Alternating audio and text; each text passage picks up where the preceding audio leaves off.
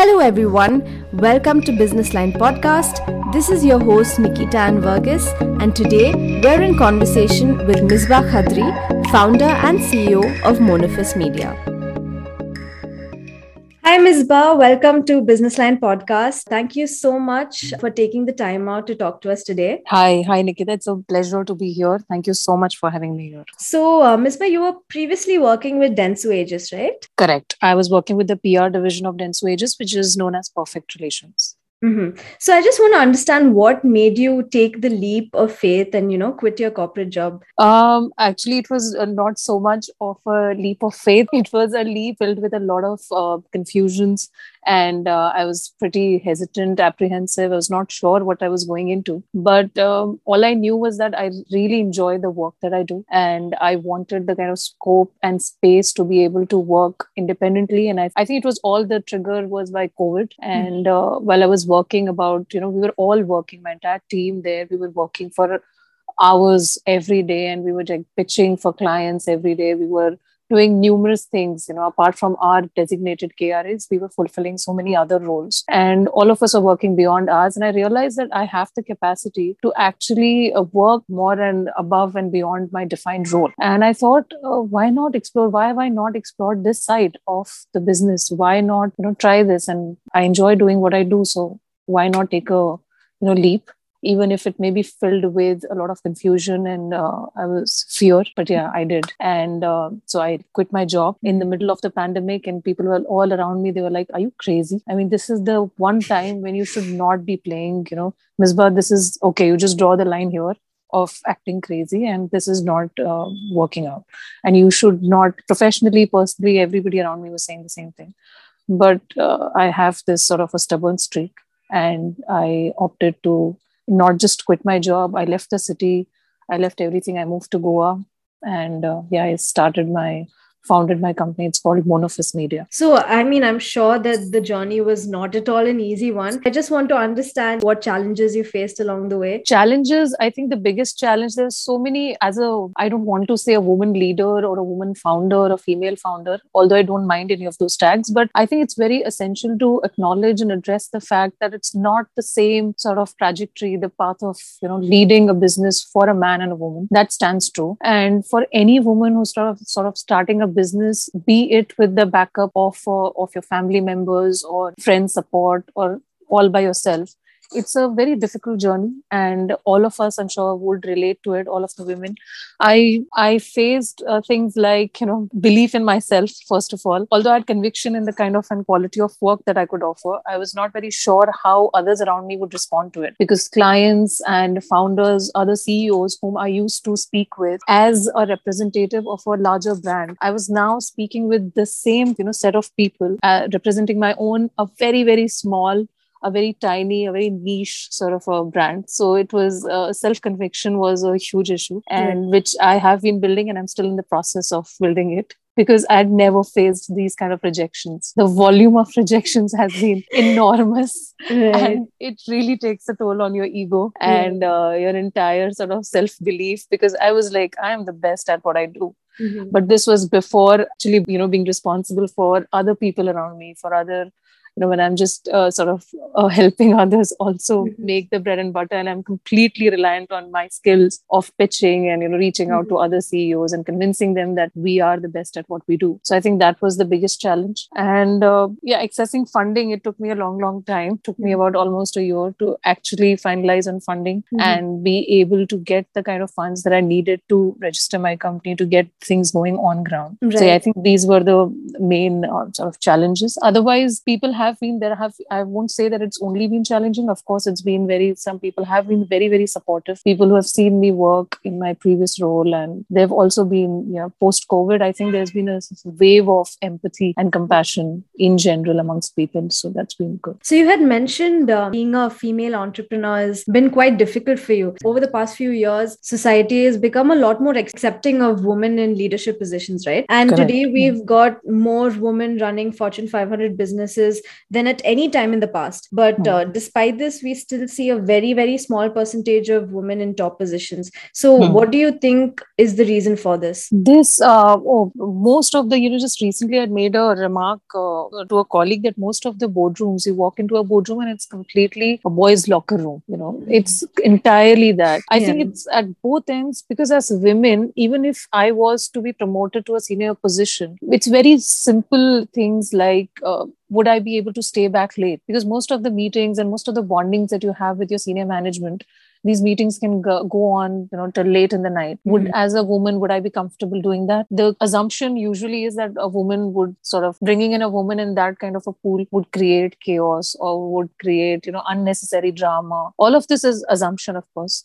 But that's what happens. And even as women, we ourselves lack the confidence to be able to be a part of such a team. I think that is a very, very important, very small aspect, but it's very, very important. And otherwise, tapping into and understanding the potential that women leaders have, that is something that is not really happening right now. We are seeing such incredible entrepreneurs coming up, female entrepreneurs. And even then, there is this kind of doubt, there is this kind of lack of confidence in women and in women leading their teams, especially during COVID. If you've seen, during the times of crisis, women leaders have emerged as such strong and capable leaders.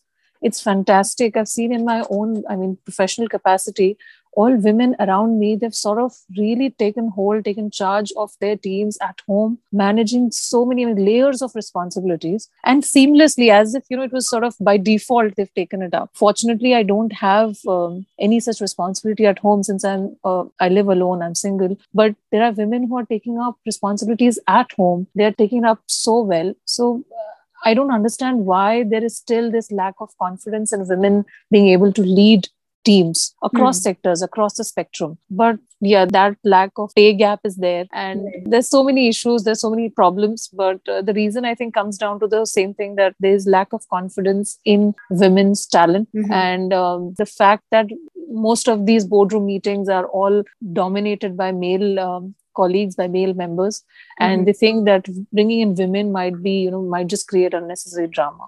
So a lot of these people say that women in leadership positions, they tend to be more compassionate than men, and that often works against them. What are your thoughts on that? Yeah, I think that is exactly the kind of equation we need. And that is the balance that women can bringing in the equilibrium of compassion. And I don't know if I should call it aggression, but assertiveness. That exact equation is what we need, which was seen during COVID. And now the world is forever divided into a post-COVID and a pre-COVID era. And now you can see women have really shown, this is not to say that, men are anyway, in any sense, less. I'm not trying to compare the two. Women can really lead teams across the spectrum. And I think the quotient of compassion that is brought in by women, that is what we need. I'll just give you an example. In my profession, we communicate a lot with journalists, with senior journalists all around the clock. And I've had in the COVID times, unfortunately, there were so many journalists who were and all of these are very, very fine journalists, and they were facing issues of unemployment, and that had suddenly come in. And it was amazing, the kind of bond that the PR industry, the image management industry, and the journalists formed automatically. So a lot of women were immediately first. They were the first they were the first to be laid off, even when it came to journalism, and that was my experience. And they were the first to let go, and that was something. That was something that I noticed, I observed during that time, and I think. The fact of, like you mentioned, compassion in the PR industry is also predominated by women completely. I think about 70 to 80%, or even 90%, it's all women folk. And because of that compassion, we had, a lot of journalist folk moving in, transitioning to this side of the fence. And that really played a great role in the whole process. So have you faced any situations where, you were discriminated in the workplace because of your gender? Oh, countless times. I'm sure even you would agree to this. Any woman would completely. There cannot be a single woman, I think, especially even if it's India or the West, every woman has undergone some or the other kind of discrimination when it comes to gender. Casual sexism, just Mm-hmm. passing just these casual remarks. Like I've worked on Swachh Bharat Abhiyan, Mm-hmm. and I used to go out for shoots. And I would just be shooting something, and I would have the crew with me, and one person, they would just be like, "अरे, आपको तो सिर्फ glamour quotient के लिए लाया है यहाँ पे, हम काम तो हम पे छोड़ दो." And it would just be like, followed by laughter. I mean, there was nothing funny. There was absolutely, I mean, we need to get better jokes. So that was really, Yeah. really so upsetting and humiliating. I was just standing there alone because it was all men in the room, and Mm-hmm. it was supposed to be funny.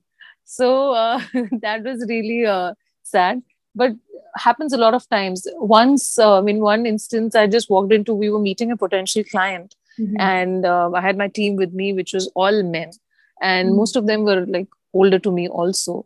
And the client, immediately sort of gravitated towards one of the men, thinking that, okay, he is the boss, he's leading the team. So I mean, that's something which is, why would you assume that he is the Right. leader, he's the boss?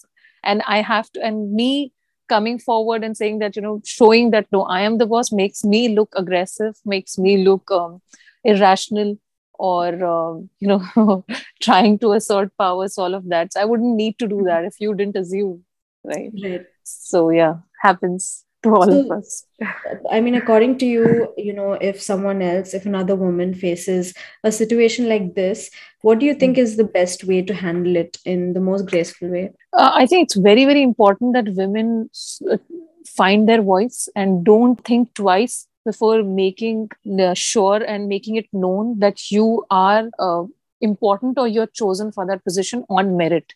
A lot of us women sort of feel guilty and sort of don't feel that we should own up our accomplishments or own up the kind of power or the position we are in. And sometimes we feel guilty, or sometimes we feel overwhelmed, or especially young girls starting off in their careers, they're so confused, they are so hesitant, and they're defined by that a particular role.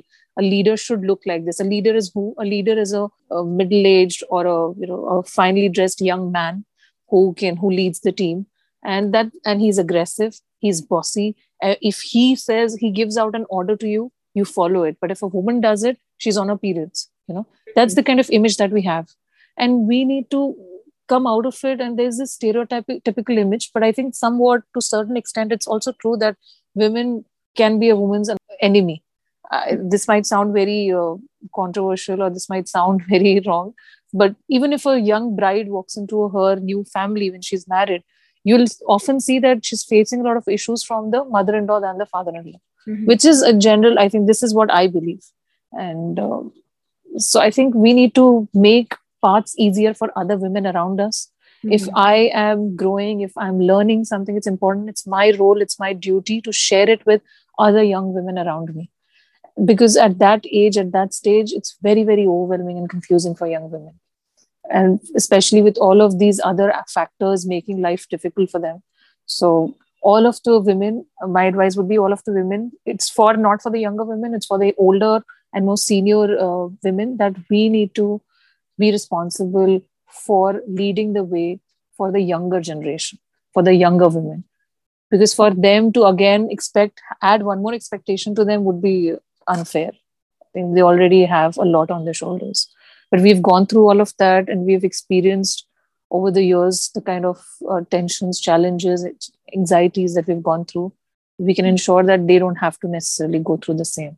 And these senior women in leadership positions, right, they Hmm. also have a lot of pressure on them. And especially, like we already talked about, women do tend to be a little more compassionate. And Hmm. like you said, the stereotypical image of a leader is aggressive and bossy. So, they're Right. two worlds apart. My question is, how do women find or strike that perfect balance between, being empathetic and firm as well? Um, I think women, it's important that women just be. It's Mm-hmm. important that we are just let to be the way we are, because by default, by birth, we have this. I don't know if we come with this talent by default, but we have this ability to multitask. We Mm-hmm. have this ability to transition into roles of leadership. If you see at homes, to manage and organize a house is, I think, one of the most difficult tasks. Try doing it. When I've tried doing it myself, it's extremely difficult. How, no matter how small and insignificant it might seem, it's not just about managing your role professionally. I think at home, managing a home is itself so difficult. And most women in India, they are able to do it so well. That is just a reflection of how well a woman can manage. And she is displaying qualities of compassion, empathy, all of that, along with, coming across as the bad cop. So she's managing all of that on her own so well. And the same can be reflected, you'll see, professionally for most of us. So that happens. And striking the right balance would be just by being, because we have the innate quality of multitasking, of being able to take leadership. It's just that we don't have enough conviction in ourselves. It's just that we doubt ourselves. I was just recently watching this video where this lady was saying how you ask a man that, how come you reached this position? How come you managed to get this contract signed? And he'll say, because I'm awesome. You that will be his response. You ask the same question to a woman, and she'll say, I got the support of my seniors, I got the support of my team members, or, I've worked really, really doubly hard, and I've had to work overtime and all of that. So there'll be so many things that she'll be attributing her success to, so many aspects, instead of just owning it that, yes, because I am bloody damn good at what I do. So that is the one thing I think that's missing. How men are so much more confident in what they do, sometimes even overconfident in some cases. So we need to own up. And that's where we already have the right balance. We have the right instincts. We have great intuition. So we just need to own up to it. Right. Speaking of this, I had recently come across this survey where we have job descriptions for each job, right? And apparently men go through these job descriptions, and if they even fit the bill, like 30%, they'll still apply for the job. Whereas women, they need to be 100% fit before they're confident enough to actually go and hit that apply button. So just to test to the fact that this is definitely something that I think women should actually focus on, try to become a little more confident in themselves for sure. So thank you so much, Misbah, for these great insights. I think with that, we'll be drawing this conversation to a close. Have a really nice day, and thanks again for being on the podcast. Thank you so much. This was a lovely opportunity, and it was lovely speaking with you. Felt so comfortable and relatable. It was amazing. Thank you, Nikki.